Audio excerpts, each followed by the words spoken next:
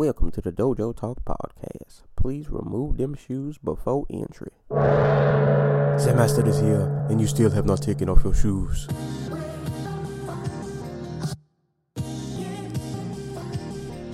Yeah.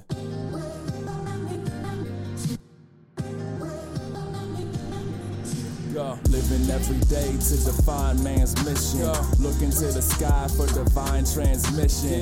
Deaf man's vision makes the blind man listen. Eyes on the prize, this is blind ambition. Thank you.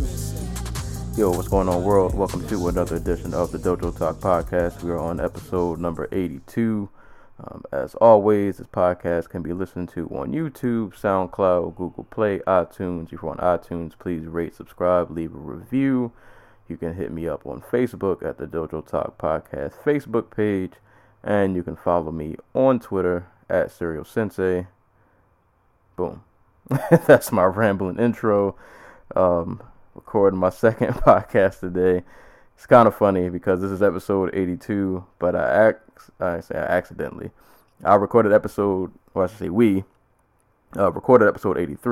before 82, and I did that so that it would force me to put out this episode, because God knows I've been meaning to get these album reviews out for the longest time, but life has gotten in the way. There's been a ton of music being released lately, and it's been a lot. It's been a lot going on. But we here, man. But yeah, man, there's been a lot of music, man. We got the news of Kanye. You know, he's coming out, I want to say, in like June. And then he's got a project with Cudi. The J. Cole dropped the album out of nowhere. What else have I been listening? I've been listening to albums from people I normally would even never listen to. People I haven't even heard of, just because stuff has been popping up on my timeline. What was that album I listened to? Fly Anakin and Obliv, if I'm saying that correct. I'm familiar with Obliv. I'm not familiar with Fly Anakin, but I listened to that album. I listened to like half of a Jim Jones album. I didn't even know he had an album out. God, who else was I listening to? I've listened to a lot of music these last like couple of weeks. And it's kind of been why it's been so hard for me. The Nicolay album, Nicolay from Foreign Exchange, he put an album out that I haven't finished listening to, but like there's been so many projects coming out, and it's been really hard to keep up with everything. Because by the time you sit down with one album and you try to, like, you know, just bond with it, something else comes out. So it's been hard. I've been meaning to put this review out for the longest time. So I made sure I locked in and got it done.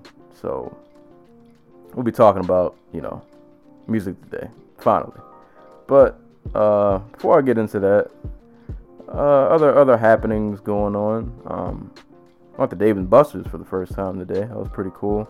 Played some arcade games. Played Time Crisis 5, which is awesome. Man, for the younger kids, y'all might not know, but like arcades were like the thing once upon a time back in the day. And like the original Time Crisis is like the GOAT arcade game. I would say like Time Crisis and House of the Dead. So it was awesome playing Time Crisis 5, even though I only made it to stage 2. Played Rambo. Didn't really make it that far in that either, but that was fun. So I had some fun at Dave & Buster's. That was pretty dope. I have God of War in my possession. I have not gotten a chance to play it yet. Actually, you know what? I might try to do that tonight. And speaking of tonight, at the time of this recording, it is April 22nd, 8:12 p.m.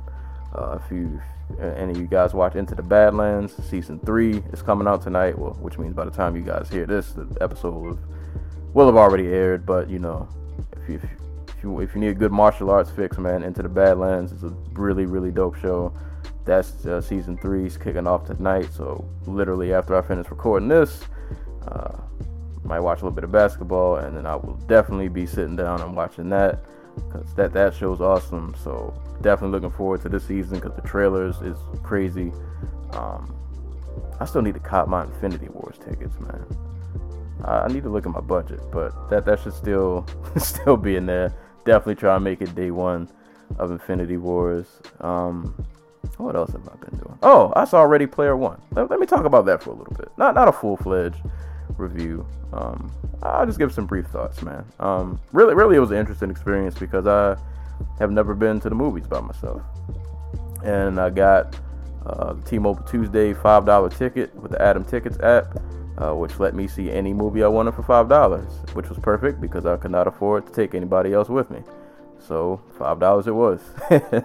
I went by myself to watch Ready Player One, and it was pretty dope, man. Like it was a pretty good movie.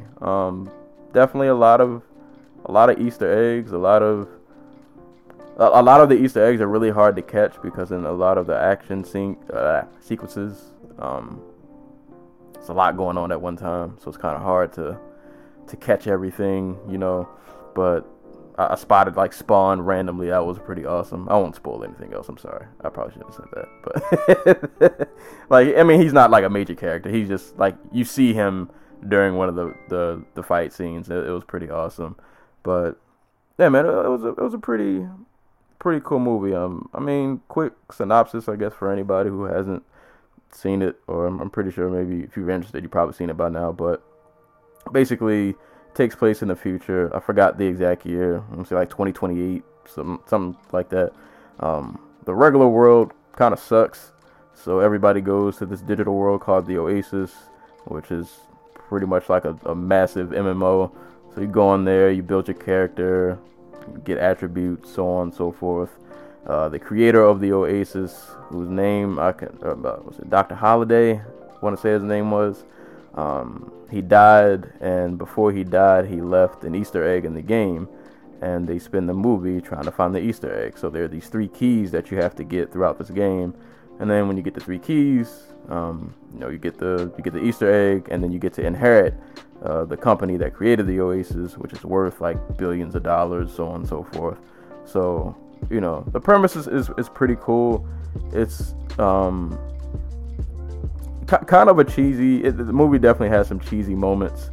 I'm always it always makes me laugh how in Hollywood characters fall in love after 2 minutes, but it is what it is.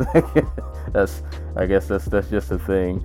But like cheesiness aside, man, it was still a pretty dope movie. I was impressed that like half of this movie was CGI and the other half is regular, but like the CGI was done really well. Everything looked on point. I'm pretty sure if you've seen the trailer, you saw the Iron Giant. He looked awesome in that movie. It was really well done. It was really fun. Definitely a movie like if you have kids, it's definitely a more kid friendly movie. But like I said, the story was pretty solid. Definitely a lot of nostalgic feels going on with some of the characters. You'll see probably a couple surprise characters. Definitely one, I won't say his name, who I did not expect to see in that movie. His scene was not very long, but for the brief moment he was in there, it was awesome. But yeah, man, it was a pretty fun movie, man. Definitely, I would say recommend to watch it, especially if you want to get some nerd nostalgia, some nerd nostalgic feels going. Definitely a movie to check out.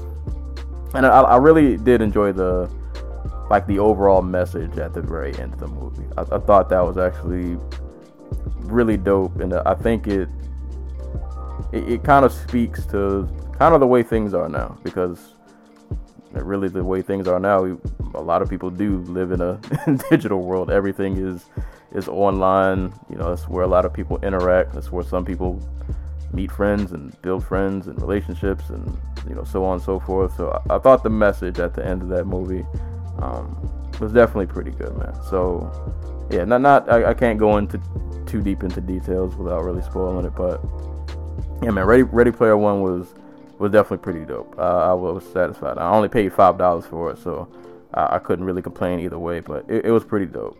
And going to the movies by yourself isn't all that bad. You think it would be awkward, but you save money, and that's always a good thing. So yeah, man, that was pretty dope. Let me get some anime real quick before we kick this episode off. My Hero Academia is 3 episodes in now on this new season. Things are finally starting to pick up. The League of Villains, they back in here. They about to start wrecking shop, I'm assuming, in this next episode. So if you have not started watching My Hero Academia Season 3, go on and, get your life together. Go on and start watching. And I also picked up this other show called Megalobox, which shout outs to Novelist from Clear Soul Forces. I saw him mention it on Twitter. So I gave it a look, man. And Megalobox is a pretty dope show. I would say check that out if you are a fan of, like, I would say if you like Samurai Champloo and like Cowboy Bebop, I'd say the show might be something up your alley. Not to say it's not really similar in terms of like a storyline, but kind of like the art style, the music in the show kind of gives me a vibe of that. I guess quick synopsis, at least from what I know so far in the 3 episodes, Megalobox is like this big boxing tournament. I think they get some kind of prize, like if you win the tournament, you get all the boxers from around the globe, and they have this tournament to fight to get in it, all that good stuff. But they fight with like this gear that they wear, this kind of like this robot gear that they put on their arms, and I guess it kind of like enhances their abilities. They haven't gone really too deep into detail about the gear. You get to see some glimpses of it, and you definitely see that not everybody's gear is created equal. The main character, Joe, his gear is pretty he definitely got that back alley gear. If there was a guy in your local barbershop who was selling boxing armor, that's where Joe got his from. He got his from the bootleg dude in front of the barbershop. There's another guy in there, I think his name was Yuri. He's got the full blown, his gear is he got the real deal, man. So, but yeah, man, Megalobox is, if you want to, it seems like kind of like an adventure action, show, kind of like that. Definitely give that show a look. Like I said, if you're a fan of Samurai Champloo, Cowboy Bebop, you want like that kind of vibe, I would say definitely give Megalobox a look. Yeah, I think that's all I've pretty much been doing, other than working and writing this book, which still isn't done. Another story for another day. But yeah, man, let's just get into it.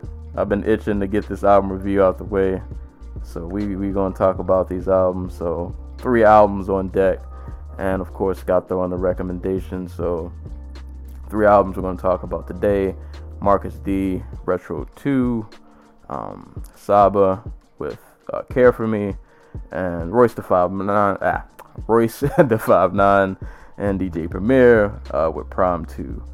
So we are gonna start off with the homie Marcus D with Retro 2. So I feel like at this point I've mentioned Marcus D a decent number of times on this podcast. What albums did I review from him?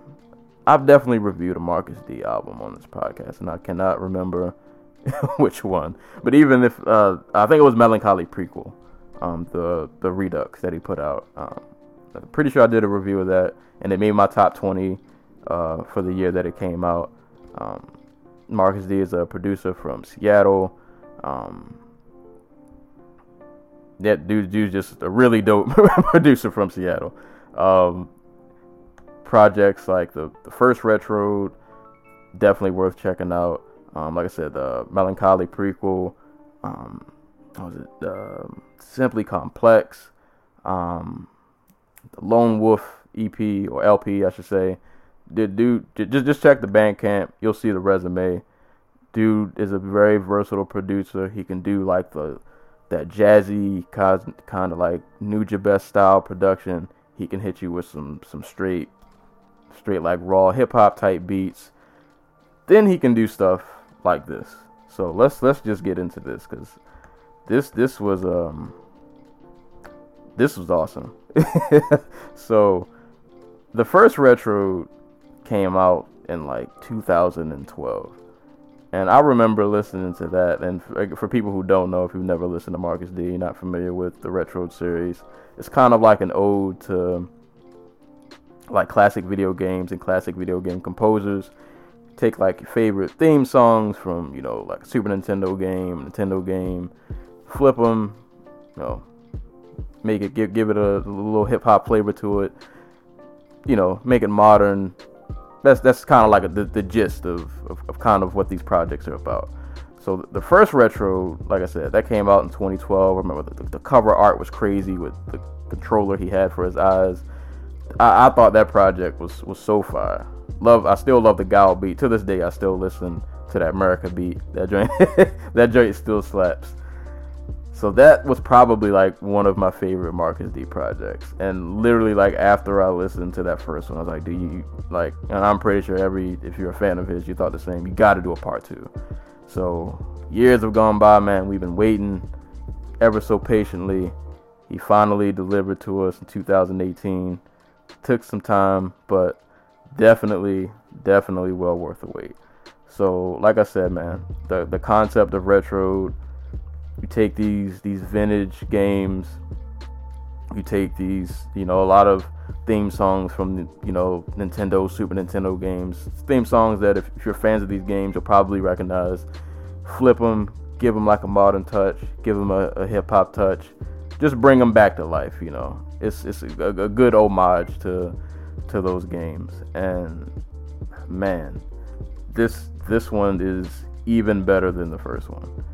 And I guess before I get into it, let me just throw out some of the games that were covered in terms of songs. And what's dope about this album is a lot of these games were games that I did not like. Games I knew about them, I've heard of them, but I necessarily didn't grow up playing. But doesn't take from the fact that the songs in these games were awesome, and he was able to, flip them and make them even more awesome. So games like Mischief Makers, SimCity, Pilot Wings, Super Mario World, Chrono Trigger, Legend of Zelda, Kirby, Final Fantasy, Kingdom Hearts, Sonic, and that's just to name a few. Did a Mega Man beat on here, like. That's just to name a few. So that just kind of give you an idea of some of the inspiration for some of these instrumentals, some of these beats after here. Like, these are the kinds of games that he pulled from. I would say the first thing I noticed when I popped on this album, of course, I have to compare it to the first Retro. I feel like it's only natural that I can compare the sequel to the OG original. The first thing I would say I noticed when I popped on part 2, to me, this one sounded, just in terms of like the way it was mixed and mastered, like it just sounded a lot cleaner, I thought, than the first one. Everything was a lot more crisp. Everything was like a lot more full. And the second thing that really popped out, which I'm pretty sure he did on the first album, but it was done really well on this album, and I thought it stuck out a lot more, was definitely the use of live instrumentation. A lot of these tracks are accompanied with live instrumentation, and let me give some shout outs to some of the people who definitely attributed to that. So I'm just going to quick read off the Bandcamp page, because that's where some of these people are listed. You got Bass and Guitar by Gerson Zaraga. I apologize for anybody's name I butcher. We got some Flute by Nitsuwa. Another Flute by Kenichi Fukushima. Marcus D on here doing some keys. I think that's it. I'm sorry if I missed anybody. But really good use of live instrumentation in these tracks. And I thought it was just dope that you could have easily did an album where like you just took these maybe you just like sampled, like you did like an 8-bit sample, you just kind of flip the 8-bit beat, maybe just add like a 808 drum and a snare or a hi-hat or something, and that just be your beat. And it probably still could have been dope if you did it that way. But like, these beats are literally like they're recreated from the ground up with like this modern touch. And adding the live instrumentation just makes everything sound so much more full. It really breathes like fresh life into these instrumentals that were made like decades ago. And he just the use of the live instruments, to me, brings it to that next level. It definitely it kicks everything into full gear. I mean, for example, tracks like Lightning's Theme, you get some really good piano and keys with that one. dudes are killing it on the flute with this album. Zora's Domain had a really dope flute and a nice little, I think it was that track that had a nice little guitar riff on it. Sorry, I'm scrolling through my notes because I wanted to make sure I give all these tracks the proper shout outs. I think, the track Birdman also had a pretty good flute. Like I said, just a lot of these tracks, it's really good, like bass guitars, flutes, everything fits perfectly well. Everything sounds like it should mesh together. Like it's a perfect marriage, man. Like I said, really, really great keys. What was that track? I'm probably gonna butcher this name because I've never played this game. Beside Island, whatever that is. I think that track was like just a lot of piano, but it was beautiful. it was really, really beautiful. And like, even if you listen to this album, and let's say you aren't familiar with any of these games, so you're listening to this album purely just based on an instrumental standpoint, like you don't have any influence in terms of like these songs don't mean anything to you because maybe you didn't play video games, I still think even from that point, this is still a good instrumental album. And you even get you get a good variety of feels and vibes going on. Like you get some tracks that are a bit more upbeat. Like for instance, I love the way this album starts. It's probably my favorite song on the entire project.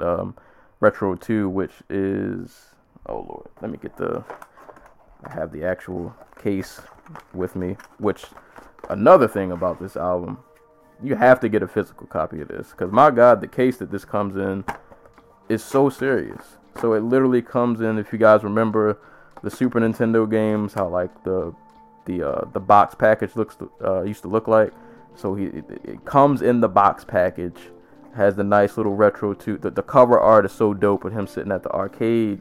Like I said, it literally comes in the little Super Nintendo box. You get the CD inside, then you get the little booklet inside, and I have a cassette tape. I didn't even realize I ordered the package with the cassette tape. I have nothing to play this on, but hey man, it is what it is. I got a nice little collector's item. Sorry if you guys can hear me rumbling with the case, but yeah man, let me get back to some of these tracks. I'm getting off track, but packaging and artwork, whoever did the artwork, fire, straight fire. But the track Retro 2, which is this is from Mischief Makers, that beat comes on, that joint just slaps. Like this joint knocks in the whip. Very like it sounds like an intro theme, like a victorious intro theme. Like this is, it's my highlight reel music when that track comes on, man. So I really love that track. Like I said, that one's a bit upbeat. I love the Wally's Fortress track, which struck a chord with me because I love Mega Man. So when I heard that track, I instantly got hyped because it brought back memories of as a kid. It was really hard for me to beat that game when I was little. That's another story. But I love Mega Man, man. So Wally's Fortress, another pretty like upbeat track. I like the last track, Soul Strike. Is that from a game? Oh, it says TBD. So is that not from a game? Marcus D, are you just making up your own video game tracks? Is that what this is? It's dope though. I rock with it. So, but like I said, you get upbeat tracks like that. Then you get tracks like Black Omen, which is I want to say a flip of Chrono Trigger song. Really dark, kind of brooding track. Then you get these really calm, beautiful, real serene tracks like Starfruit. Like I said, Beside Island with the just nice little pianos going in the background. Zora's Domain, which I think was the track that had a nice little flute going on in the background. So, like I said, within these tracks, man, you get a lot of good vibes. Some tracks are upbeat, happier sounding, and you get some real calm, relaxing songs. You get some that are kind of in between. And this is stretched out over 20 tracks.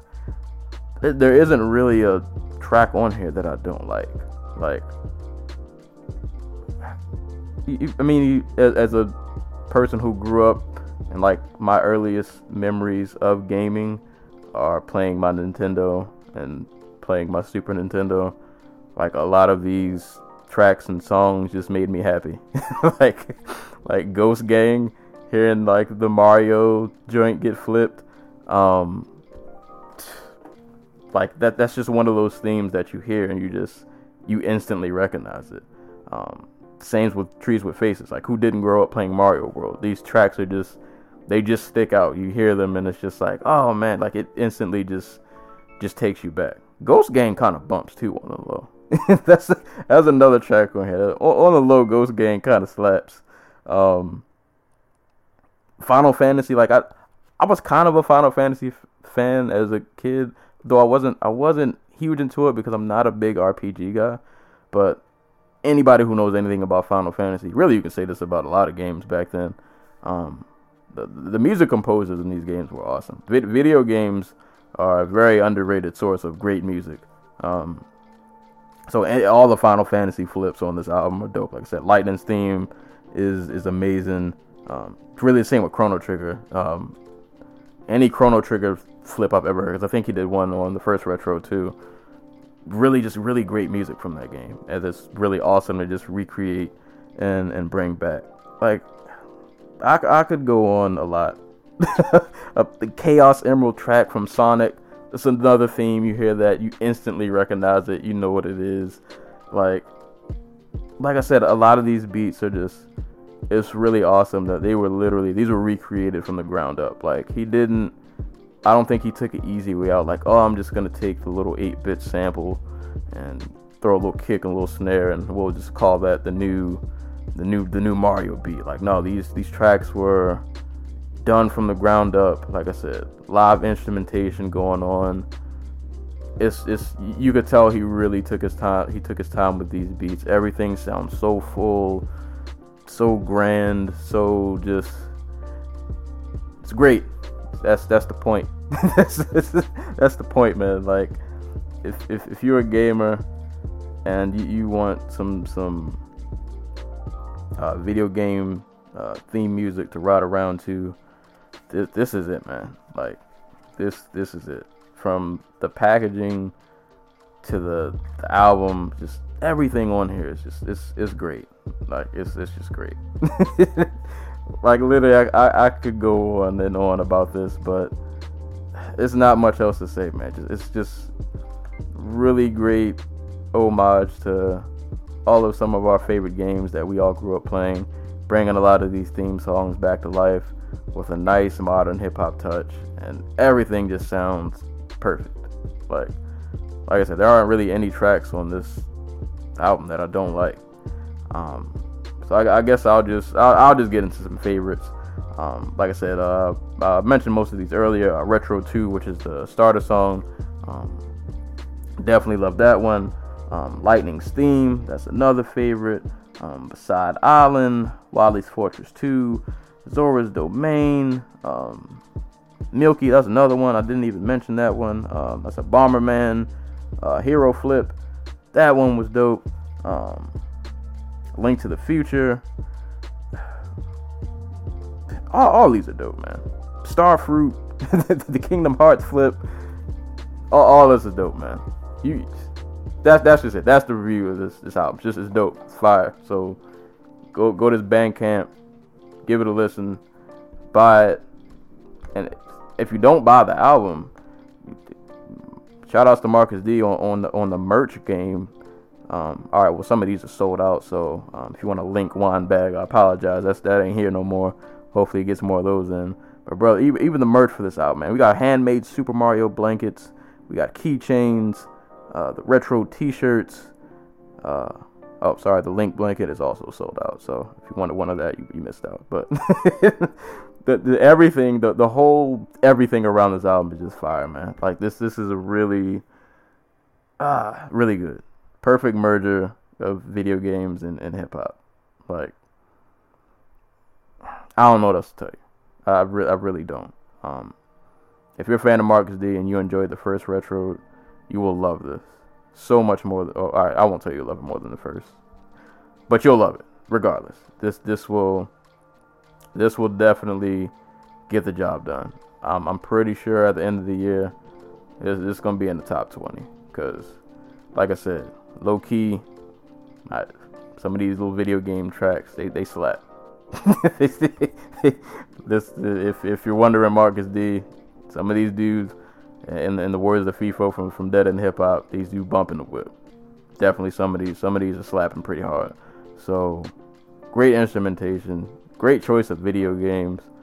I want to throw an idea out there, because I want to say pretty much all of the. Hold on, I might be lying. I feel like most of these games are super. You know what? Let me not say it. Well, I would say my idea is, I feel like there are a lot of PlayStation games, especially at that PS1 era, that definitely had music worth being flipped. So I'm gonna just throw that out there. Maybe not a full album. I think you at least get an EP out of it. Just to throw some names, Tenchu Stealth Assassins had a very awesome soundtrack, probably worthy of a few flips. Tekken 2 had some theme songs, probably worthy of a few flips. Soul Blade, that intro track alone, I don't know if you can flip it, but that intro track in Soul Blade is fire. Yeah, just give some PS1 games a look. I think you might find some very flip-worthy tracks going on in the early PlayStation days. Why has that changed? I feel like good video game theme music isn't a thing anymore. I feel like the last theme song I was even attached to was Halo. That intro that as soon as you cut the game on that I'm not gonna recreate the singing part they do, even though I used to do it around the house all the time, but I'm not gonna embarrass myself on this microphone. I feel like good video game music isn't a thing. I could be lying. I could be totally wrong. But I feel like back in the day it was more important. It meant more. Bro, Harry Gregson Williams did Metal Gear Solid. All of that music was so epic. I feel like we don't get not as much detail is really paid attention to those kind of things. That's I'm going on another rant, but yeah. Retro 2, man. Marcus D. This joint is fire. This joint is certified fire. If you're a video game head and you like hip hop, this is for you. So I will leave a link down below so you can check out the Bandcamp, buy the album, get some merch, treat yourself, and do yourself a favor and listen to it. So that's all I got for that. Marcus D, great job, awesome album. And apparently, for people who don't know, I saw Marcus D say that he might have another album coming this summer. All for it, you know. I'm definitely always willing to hand my money over, because I know you're gonna give me something worth purchasing. So if you got another album up your sleeve, bro, I'm there. You got my support. But Marcus D, Retro 2, definitely give that a look. So we're gonna move it right along to the next album, Saba, Care For Me. So I don't have a lot to say about Saba in terms of his background, because this was kind of one of those albums that I just kind of stumbled upon. I've heard of Saba. I know about the album Bucket List Project. He was just one of those dudes for a while who, I would see his name pop up. I think he went on tour with Sylvan LaCue, and I'm a Sylvan LaCue fan. But he was just one of those names that I would see, and I see that people like him, but I just, some of those dudes you just kind of never get around to listening to. You mean to check them out, but you just kind of don't. And I might have listened to a couple of tracks here and there, but I can't remember anything really sticking to me from him. So maybe I just gave him a couple listens and maybe it just didn't click the first couple of times I listened to him. But since I've had Spotify, I've been digitally crate digging and just listening to any and everything I can get my hands on. So anytime I go to a site and I see somebody has a new album, I'll just check and see if it's on Spotify, and I'll just give it a listen just because I can.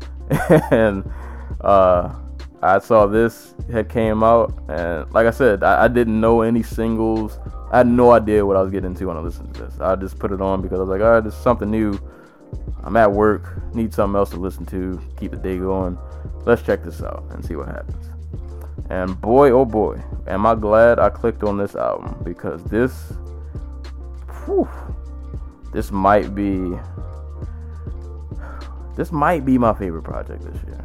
It might be. It's up there. It's at least top 3. Black Milk Fever was a firm, I would say now, but was a pretty firm number one. This might overtake that. It's sneaking up there, man. This has been getting pretty repeated heavy rotation. So like I said, in terms of Saba's background, I can't really get all into that because I don't know much about the dude, to be honest. So I'm gonna just focus on the music, what I heard on this album, and we just gonna take it from there. Album's only 10 tracks long. Get in, get out. But he does a lot of things really, really well in these 10 tracks. And the great thing about 10 tracks is you get through them really fast. The potentially bad thing about 10 tracks is you don't have room really for error. You can't afford a lot of filler. Like you need to come out the gate swinging. Everything needs to hit. Everything needs to be on point. You can't really be wasting time with 10 tracks. And out of these 10, there's only really one song I don't care for, really. And I can't even say I don't care for it because it's not a bad song. It just, I don't like the hook. And the track I'm referring to is Broken Girls. I like the idea of the song, but like I guess sonically it wasn't doing a lot for me. But that one track aside, which like I said isn't really a bad song, it's just kind of like not my cup of tea. The rest of this album is really, really dope. The first thing that stuck out to me about this album, and where I think the high points are, is Saba's content and his delivery. Content wise, man, this album is very personal. It's very honest. He covers a lot of topics, things like, dealing with depression, dealing with loss of family members, specifically his cousin Walt, who is repeatedly referenced through a lot in this album. Relationship with like family members and friends, the negative effects and pitfalls of the internet world, which is pretty much like a whole track dedicated to like moments of him realizing like he has like self-destructive behavior. It's just a really good reflective album of him really looking at himself and picking himself apart. And it's just very well done.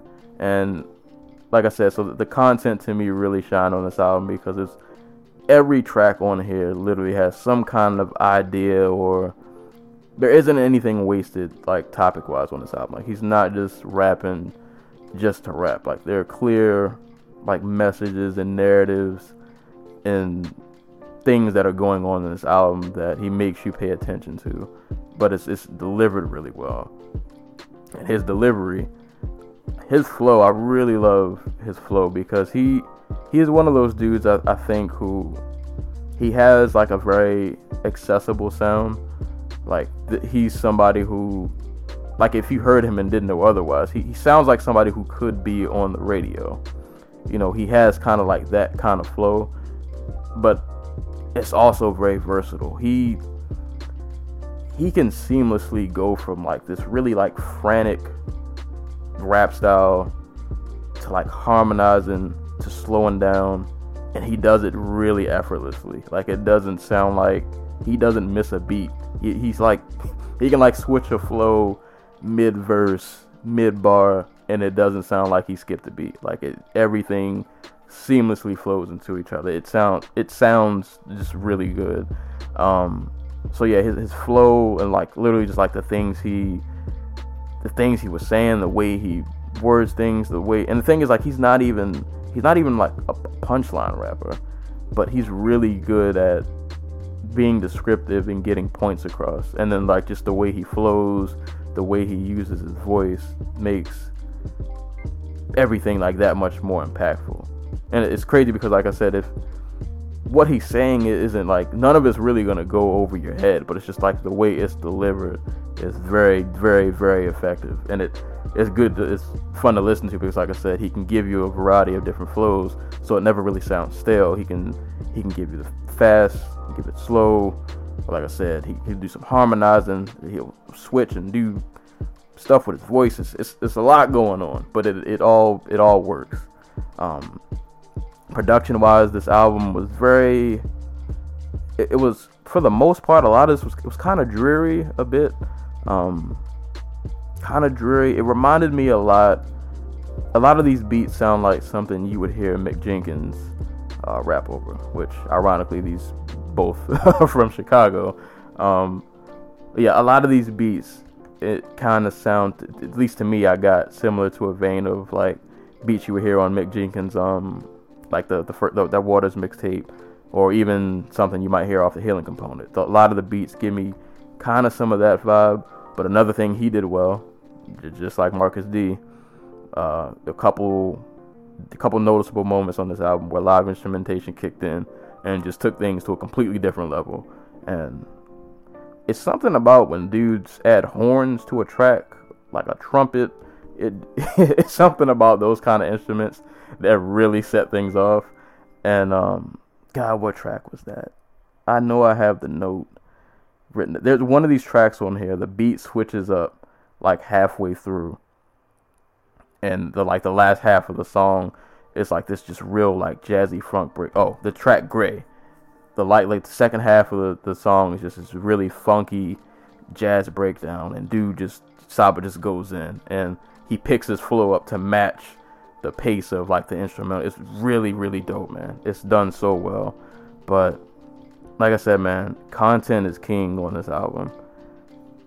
Every song just has a story. It was so hard for me to do a favorite track list because like I said, out of the 10 tracks, only really one of them I didn't like. So I guess in the interest of time, I'll just run through some of my favorites. But like I said, other than Broken Girls, which some of you guys might like, it just wasn't my cup of tea. All of these tracks are really good. But I'll go through a few of my favorites, and I'll give a note to a few bars that definitely stood out for me. So we'll start with the first, the intro track on Busy/Sirens, featuring The Mind, who's also done tracks with Mick Jenkins.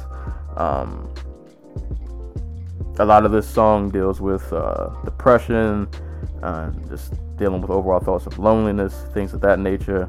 I love the line, if my past could talk, it probably replied to the missed calls after all, because the friendships that I can't recall done turn my heart into camouflage, while the guys I used to play basketball with doing shit that I can't endorse.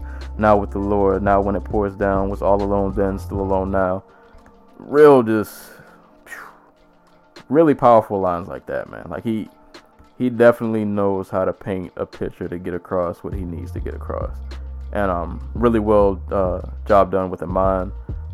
Adding vocals to his track definitely fits the mood of that track.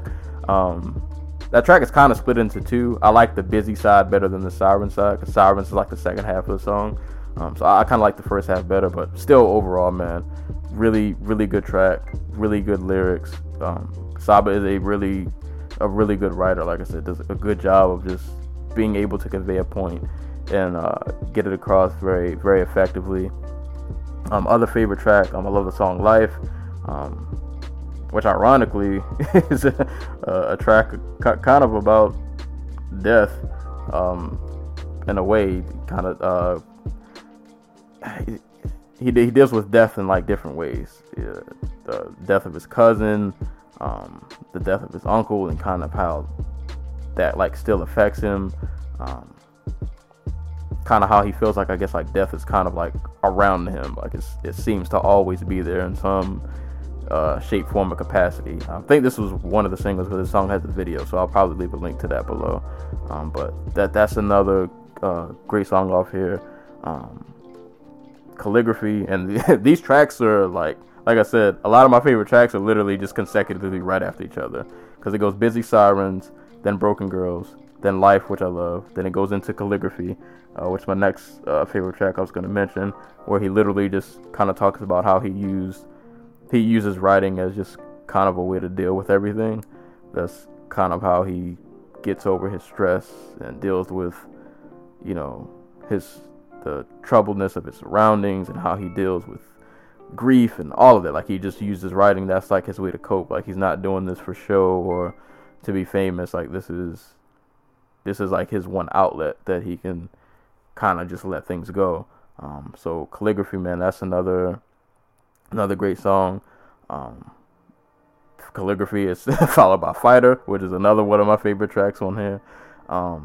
This track is one of the first tracks I noticed where Saba is really good at telling a story. He is a very, very good and a very vivid storyteller. And I like how in this song, fighting is used like physically, but like also, I would say like metaphorically, and it's more so, it's not all about just like me fighting physically, getting in confrontations, though that is a part of the song. It's also fights as in like arguments and disagreements and things like that. So like the first part of the song, it's literally about a fight where like he gets into like this physical altercation. He gets jumped. That whole situation plays out really wild. Then he has another part where it's fighting, but it's in terms of kind of like him arguing with his grandpa, because his grandpa thinks like you should be in school or go to the army, but he's trying to do the rap thing. So they kind of fight back and forth over their differences. And then kind of like towards the end of the track, he talks about like fighting with his girlfriend, not in a physical way, but them kind of like having communication issues and them fighting with each other over that. I don't think I have the line written down, but there was a part in the song, the communication part, that really rung home. I think will ring home with a lot of people, where it was a line where he was saying that his girl would start off with a conversation and he would interrupt her and sidetrack it and just kind of talk about something that she wasn't even mentioning, and she kind of snaps on him like, you don't value my opinion, you don't really care because you keep throwing the conversation in another direction. So like that part just really stood out to me. And then like the last another part of the track where he's literally talking about kind of like fighting with himself and to like love himself. And the one note I have from that track is, it's hard to love myself and all these people compliment me. Somehow it just reminds me what I don't got. But these folks don't care to know. They think you're rolling in the dough, not realizing that your next meal is a 4 for $4. Dope line, man. Like, it's just another one of those lines that definitely hit.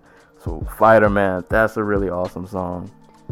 The track Smile, which is one of the like few good, one of the few like not upbeat, kind of upbeat, kind of a feel good track.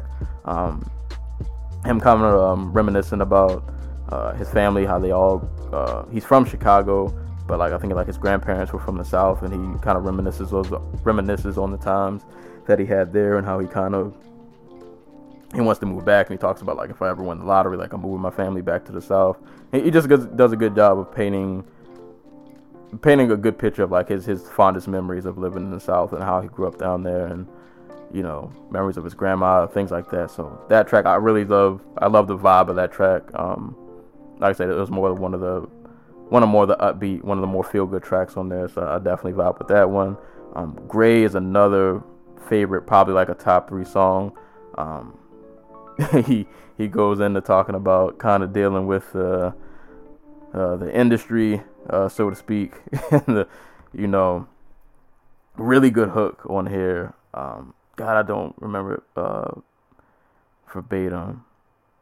Oh, it's like your best track's probably on the B side, but don't be surprised if your label denies it's so gray. And basically he's saying like the industry just doesn't seem to want like authenticity. Like the tracks that you put out that mean the most to you won't be the ones that they really want to hear or they're trying to promote. And he kind of just goes for that, and he kind of breaks down like he's striving for authenticity in an age where that doesn't seem to be the thing that people are really checking for. Like everybody's kind of living like this facade, and he's trying to stay as authentic as he possibly can. So I really love the hook on that one. Like the hook does a really good job of embodying what that song is about. And like I said earlier, this is the track where during the second half of the track, it switches to like this jazzy, like funk breakdown, and it's so beautiful. You got trumpets going off, man. It's really awesome. And then Saba, like, he picks up his flow a lot to like match the instrumental, and he can be very high energy, so it all worked really well. Perfect mesh. Like, I can't say enough about like how good he is with switching his flows up and getting it to match like the mood of the instrumental, and just like the way he can do vocal inflections. He can be really energetic. It just, everything works so well, man. I don't even have this listed as a favorite track, but Log Out with Chance the Rapper. I love like the little vocal edit they did on Saba's voice, where he would spit a couple bars and they would like chop up the last line or the last word that he said. It's kind of hard to describe, but if you listen to the track, you'll know what I'm talking about. But yeah, that track is fire. I love the closing track, Heaven All Around Me, where he's literally telling the story about him dying, but like he's describing what he sees after he dies. So like his ghost is like out of his body, and he's seeing him.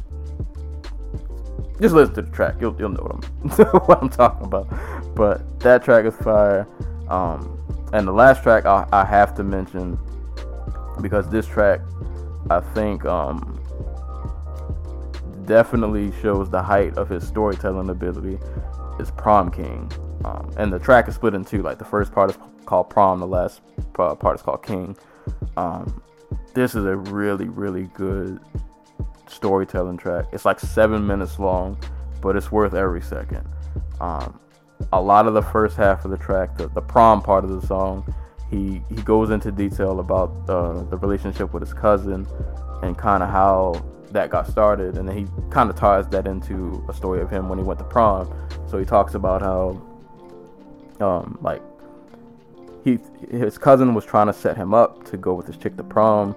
At first he didn't trust it because he reminisces like he and his cousin didn't have like the best of relationship when they were younger. He talks about how like his cousin used to pick on him a lot, so he thought it was a setup. Turns out it wasn't really a setup. His cousin was really trying to hook him up with his chick. And then he finds out also that like he and his cousin just led very different lives. Like, he has a line where he talks about like, I didn't even know that he lived like 2 blocks down the street. I get a ride to school, but he has to walk. Like, they had really different lives, even though they're family. They didn't even live far away from each other. It just seemed like they were living really parallel, or not parallel, probably the wrong word, but like opposite. But then he ties it back into the prom story where like his cousin Walt sets him up with his chick for prom. He calls her, tries to act like he's nervous, but you know, the girl end up going to prom. He gets to the prom. His date leaves for a second, and his prom date's brother comes up, threatens him with a knife, tells him, yo, if you touch my sister, if you do anything, I'm gonna kill you, blah blah blah. Now he's sitting at the prom looking crazy. he's waiting for Walt to get there. Walt shows up, and he's wondering like, should I tell him, because Walt might go off, and he decides like not to tell him because he doesn't want the situation to escalate. And then the story progresses. You get a lot more into Walt's background. I guess he was an artist too, along with Saba, before he unfortunately passed. But it goes into like his career and how like they were doing all the studio time, and Saba had tapes and songs and stuff he was working on. But then he got caught up in a situation, and like by the end of the song, he gets like a phone call while he's in the studio, and he finds out that Walt died. And it's a really good storytelling track. And like I said, Walt is a very important figure in this album. He's referenced a lot, and you definitely get the feeling that like Walt was more than just like a cousin. Like, this was somebody he was really, really, really close with, and his death still like affects him to this day, and it definitely shows through this album. But yeah, man, this joint was, I guess I just thought it was so good because, like I said, I had no expectations coming into this album because I had never listened to it before. So when I heard it, I was like, yo, this dude's dope, man. Like, this dude's got it. So yeah, I don't have much else to say. Like I said, I listed all my favorite tracks, and it was pretty much like the whole album. So give this a listen, man. It's only 10 songs. Like I said, if you want somebody who he has more of like a modern, accessible sound, but he definitely has just a lot of substance in his music. This album is to listen to. It is a bit, like I said, on the moody, dreary, jazzy side of things, but it's really good, man. It's really, really, really good. Definitely an album that I revisit a lot. This will definitely be in my top 20. I see no reason why. This already has pretty high replay value, and I know it didn't come out that long ago. So shout out to this album, man. Like I said, I didn't know much about dude before this, but he's definitely on the radar now, and this album is really good, man. It's really, really good. So Saba, Care For Me, I'll leave links to the description below for the Life song, and he has a whole album on SoundCloud, so I'll leave a link below so you guys can just check out the whole album. Give that joint a listen, man. Definitely give that joint a listen. Last album that I will be talking about, Prime 2, Royce da 5'9" and DJ Premier. So the first Prime came out in 2014, I think, according to my note I wrote. So I'm gonna hope I wrote the right thing. Came out 2014, collab between legendary producer DJ Premier, legendary MC Royce da 5'9". I mean, the first Prime was fire. Preem took beats from an instrumental from Adrian Young, chopped them up, gave him the Primo flavor. Royce went over the beats, does what Royce does. We got a fire album. Took 4 years later for us to get the sequel, but finally here. Also, side note, Book of Ryan comes out, I want to say May 4th. So Royce is having a pretty busy year. So we'll be hearing more from him soon. But Prime 2, man, I put this on, and I noticed this was different. This does not sound like the first Prime at all. And I guess depending on who you are, it'd be a good thing or a bad thing. This album took a bit for me to like adjust to, because I'm not gonna lie, this didn't hit too hard like that first listen. Like, I listened to it, and I guess this really is a testament to Primo. This has a Primo style, but to me it doesn't at the same time. Like, to me, there are definitely some instrumentals on here that normally I know a Primo beat when I hear one. He has just like a certain vibe, a certain head nod to his beats that when you hear him, you're like, oh, that's a Primo track. There are some instrumentals on here that you don't get that from. And like I said, depending on who you are, that might be a good thing, that might be a bad thing. For me, it took a little bit to get adjusted to, but after a while it set in. I was like, oh, this is dope. Like, his sound, it changed up a bit. It's not super left field, but it changed up enough, at least to me, that like I noticed it. And instead of taking beats from Adrian Young, for this album, they took beats from and samples from Ant-Man Wonder. Also a really good producer. If you want to hear a lot of his good work, listen to the project he did with Skyzoo, where they redid. What was the Jay-Z album he redid? I'm drawing a blank. He and Skyzoo did a Jay-Z dedication project of some sort that I'm blanking on completely right now. But check out Ant-Man Wonder on that project. He did a lot of good work on that. But Primo took a lot of Ant-Man Wonder's samples, flipped them, gave him the Primo flair. But they were different, man. I thought this album, production-wise, sounded a lot cleaner than Prime 1 did. Excuse me. I apologize for burping. I just ate not too long ago, to be honest. But this album, to me, Prime 1 definitely had like a really, you could tell those were Primo beats. And they had a certain grittiness, a certain like head nod vibe to it. This one has that, but like it don't at the same time. It's different. And I don't know how to describe it, but it's just different.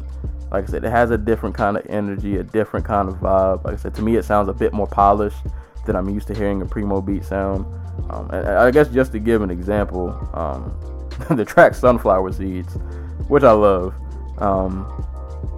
that like really grungy guitar riff that's going on in that beat, that does not sound like something I would hear on a Primo track. But like, it works. It's dope. So, like I said, production wise, It's a little different. Not to say the beats don't give you a head nod, but just doesn't to me have like that classic Primo sound. It's a bit different, but it works. But like I said, you still get some head nodders, you still get some bangers, you still get some soul on here too. That Made Man track with Big Crit and Mr. Porter, who was killing it on that hook. So Primo give you some different looks, man. It was, like I said, it took a bit for my ears to adjust to. Like I said, this was not an album that clicked on the first listen, but around like that second, third, and fourth, I was like, oh, all right, I get it. I can rock with this. And in terms of Royce, I mean, Royce gonna Royce. Like, Royce is like one of the most technically proficient MCs today, probably of all time, in terms of just like rapping ability, rapping skill. You know what you get from Royce, man. You get some bars, you get some witty lines, funny lines, inappropriate lines. You know, if you're a Royce fan, you know what Royce does, man. And he just does it again. You do get a little bit of, not every song is just bars on bars. You do get some substance and some concepts going on this album. For example, the track Everyday Struggle, which is kind of a play on I'd say Joe Budden's former show, since he's not on there anymore. But a lot of commentary on there in terms of like the old heads versus young heads, in terms of rap music and how he views that situation. He makes references to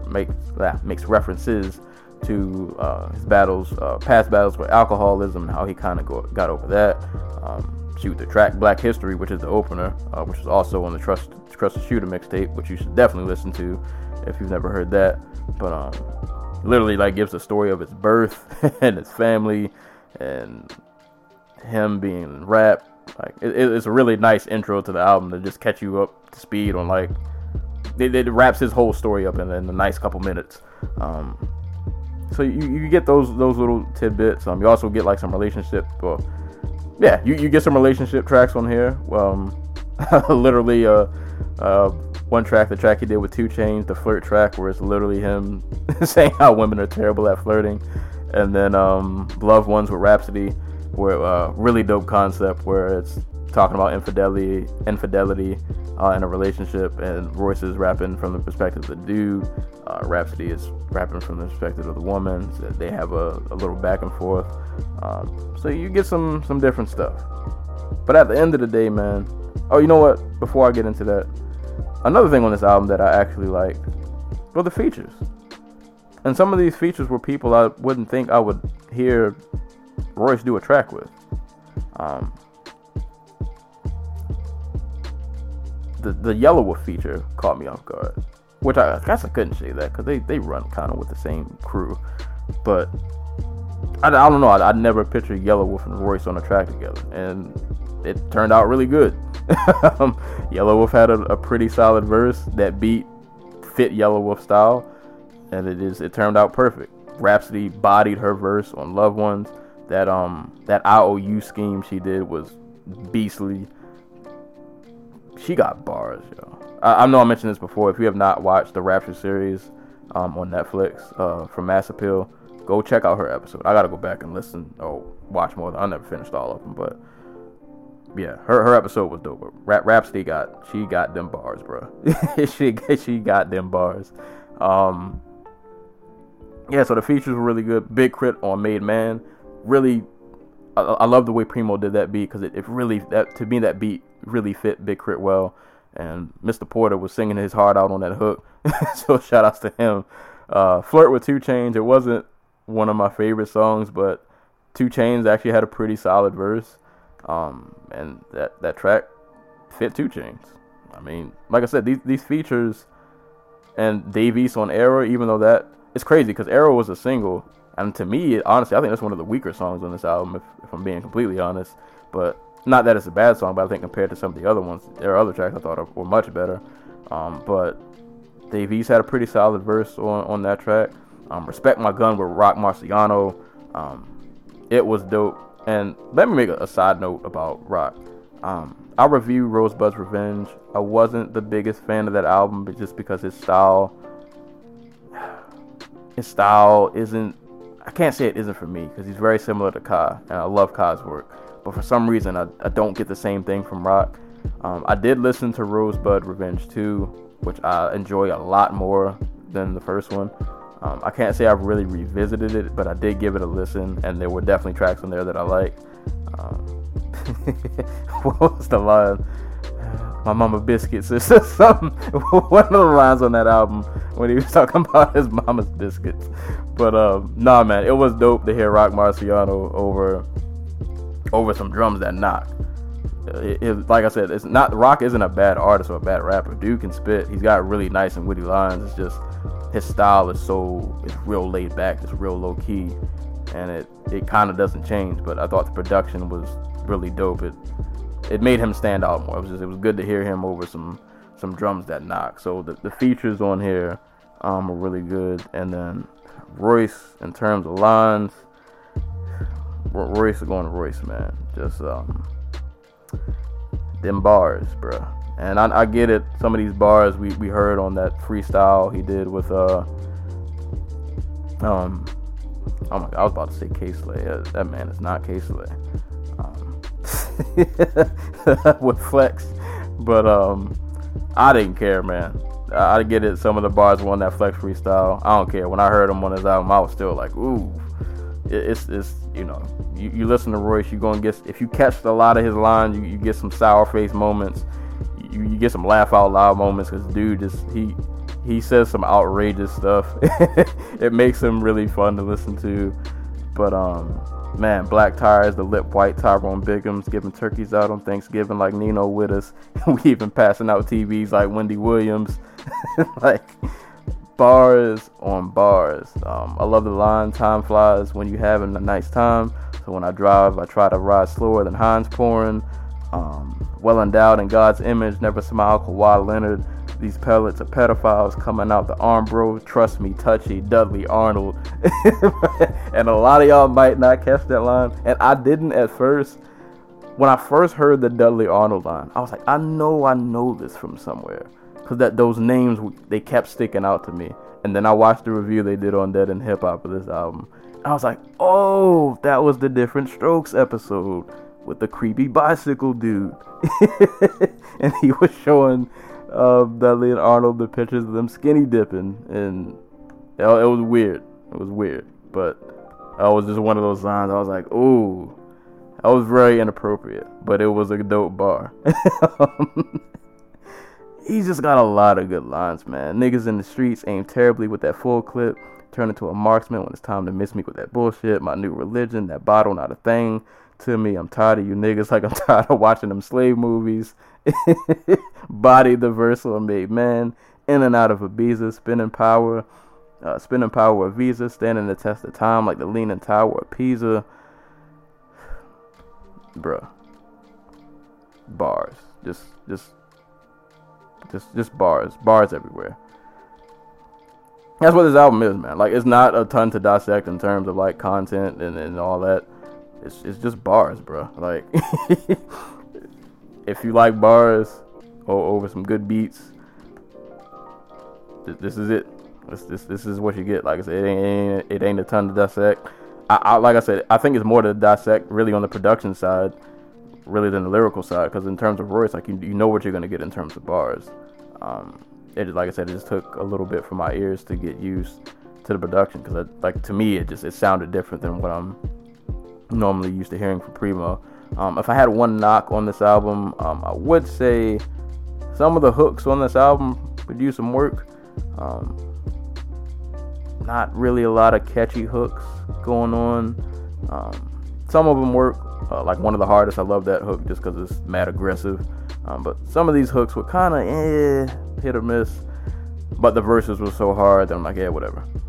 I forgive you. So, but yeah, man, like that's pretty much this album, bro. It's beats and rhymes, man. This is a really straightforward album. You know what you're getting. It's Royce and Primo. So I'm gonna just go list some of my favorite tracks on here real quick. One of the hardest, which I think is the second track on here. It's like real aggressive beat. Royce comes out killing it. I love that rhyme scheme he did with the alphabet, the A, B, C, D, E. Put you in the back of the EMS. DMX name got through. I forgot how that whole scheme go, but that joint was dope. Respect My Gun with Rock Marciano, as I mentioned earlier. Like I said, just good to hear Marciano over a track with some nice thudding drums, and his verse was really dope too. That's another hook. That hook isn't. I feel like that hook isn't really good, but like I like it at the same time because it's so abrasive for no reason, and it's kind of one of the reasons I love Royce. Dude is just. There are things that he does that if other rappers did, I would probably hate and find obnoxious, but because it's him, it's like, oh, that's just Royce. Royce just be wilding sometimes. But Without Warning with Yellow Wolf, like I said, good feature from Yellow Wolf. That was a track where Royce had a lot of bars, a lot of, most of the hardest bars on this album, I think, are from that track. I love the line, I would definitely spray y'all quick. If y'all expected me hesitate to shoot this bitch, then y'all are definitely in the playoffs with J.R. Smith. Like, he's just bars, man. That song alone, it's a lot of quotables on that track with Royce's verses in that song. But yeah, shout out to Yellow Wolf too. Like I said, he kicked off the song. I thought he had a really good verse. That beat fit him really well, so that was a favorite. The track Sunflower Seeds, like I said, this was the track where like that had that really grungy guitar riff going on. It was just a different sound from Primo. I love how Royce uses sound effects randomly. He literally makes the sound of spitting out a sunflower seed. It reminded me of the track Gun Harmonizer from Street Hop, the Street Hop album that he put out. I think that came out in like 2010.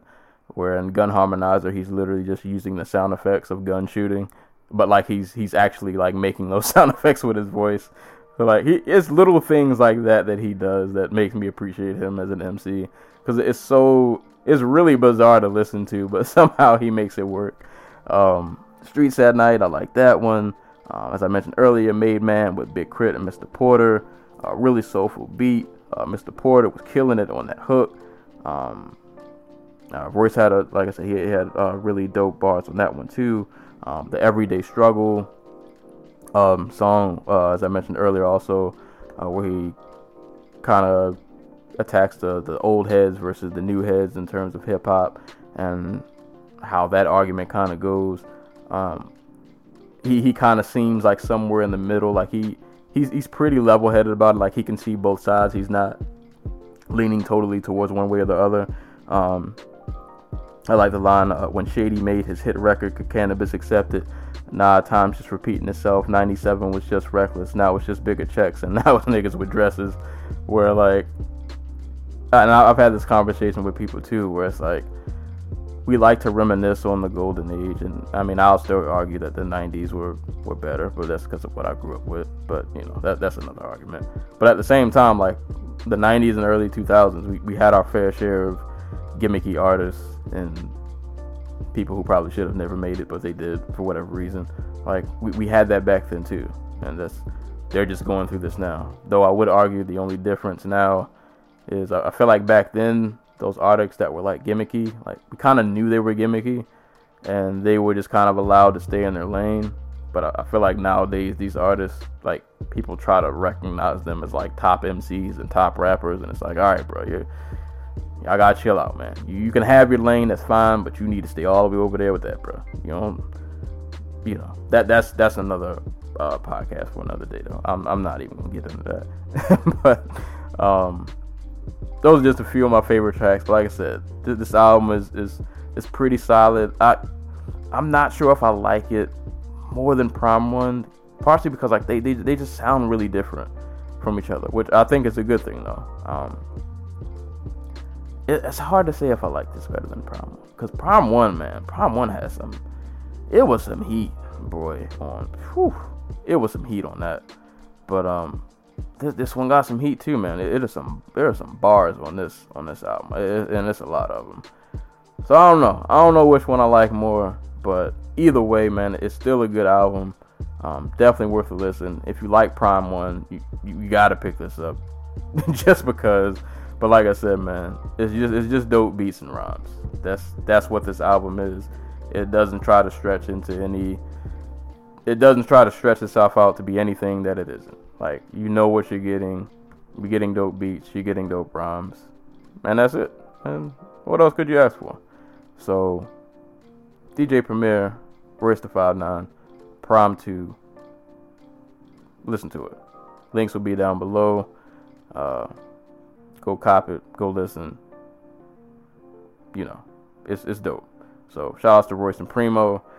And before I get out of here, recommendation, man. So, I'll be honest, for this recommendation, I did not listen to this album in full. But I have heard enough of this album that I feel pretty confident in giving this a recommendation. And for those who enjoy this kind of music, I can't see a reason why you wouldn't like this. So my recommendation, this is an artist who I literally just discovered maybe a couple days ago. Her name is Tanika Charles, and the album is entitled Soul Run. I will leave a link below to the Bandcamp, so you guys can listen. And if I remember, I'll leave a link to the video for the single that she has for this album. This actually came out last year in April, so I'm a little late to the party, but you know, it is what it is. But Tanika is a Canadian singer, very soulful. This album sounds a lot, it's very reminiscent of like that old school Motown sound, but it still has like a modern twist to it. If I could compare it to anything, I would say for anybody who's familiar with Leon Bridges, who, side note, has an album coming out in May, and all of them singles he has put out have been fire. But that album, boy, I can't wait for that. But if anybody listened to Leon Bridges' first album, if I could compare her to somebody, I would say, just in terms of sound, it kind of sounds like that. It has a very old school feel to it. Her voice also sounds of that era, but she has a really good singing voice.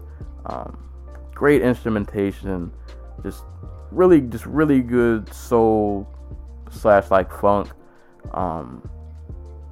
It's just really good, man. So I'll just list the tracks some of the ones that I listened to. Like I said, I didn't even listen to this whole album. It's only 11 tracks, but the tracks I listened to were all really good. So there's no reason why the rest of this album, I'm pretty sure, is fire. But the track Soul Run, which is the one that has the single and the video out, that's a really good track. 2 Steps, Loveful, and Heavy. So those were the 4 that I listened to. I was trying to listen to this at work, but I kept getting distracted, so I couldn't finish it. But yeah, man, if you want some really good soul music, look no further. This joint is really good. And I literally, like, I randomly just found her on Spotify. Like, she popped up in one of like the similar artist section from somebody I was listening to, and I just clicked on her album, and I was like, oh, I can give it this. So that's my recommendation album, Tanika Charles. Album is entitled Soul Run. Once again, I will leave a link below to the Bandcamp, so you guys can give that album a listen. And that's all, folks. That's all I got, man. So recap: Marcus D, Retro 2, Saba, Care For Me, Royce da 5'9", DJ Premier, Prime 2, and Tanika Charles, Soul Run. And go check out Ready Player One and Megalobox the anime if you have not. And definitely My Hero Academia. If you're not watching that and you're an anime fan, you should be ashamed of yourself. But give everything I mentioned a look. And check out Into the Badlands Season 3, which is about to come out in about half an hour. So I need to get on out of here. But anywho, as always, this podcast can be listened to on YouTube, SoundCloud, iTunes. If you're on iTunes, please rate, subscribe, review. Catch us on Google Play. Catch us on Facebook, the Dodo Talk Podcast Facebook page. And you can hit me up on Twitter at Serial Sensei. And if you have questions for the podcast, You can send any questions to dojotalkpodcast@yahoo.com. But that is it for the evening, man.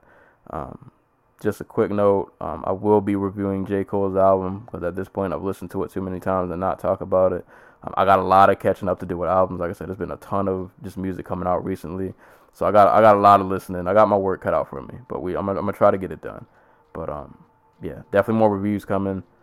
Always more fight talk coming.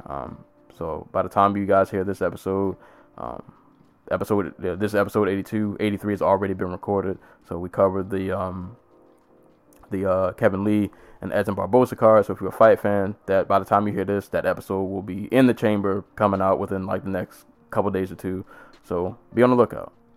But that's all I got for today, man. Thank you guys for listening. Share the podcast with a friend. Appreciate y'all for rocking with me. And that's all I got for today. So until next time, I will catch you guys later. Peace.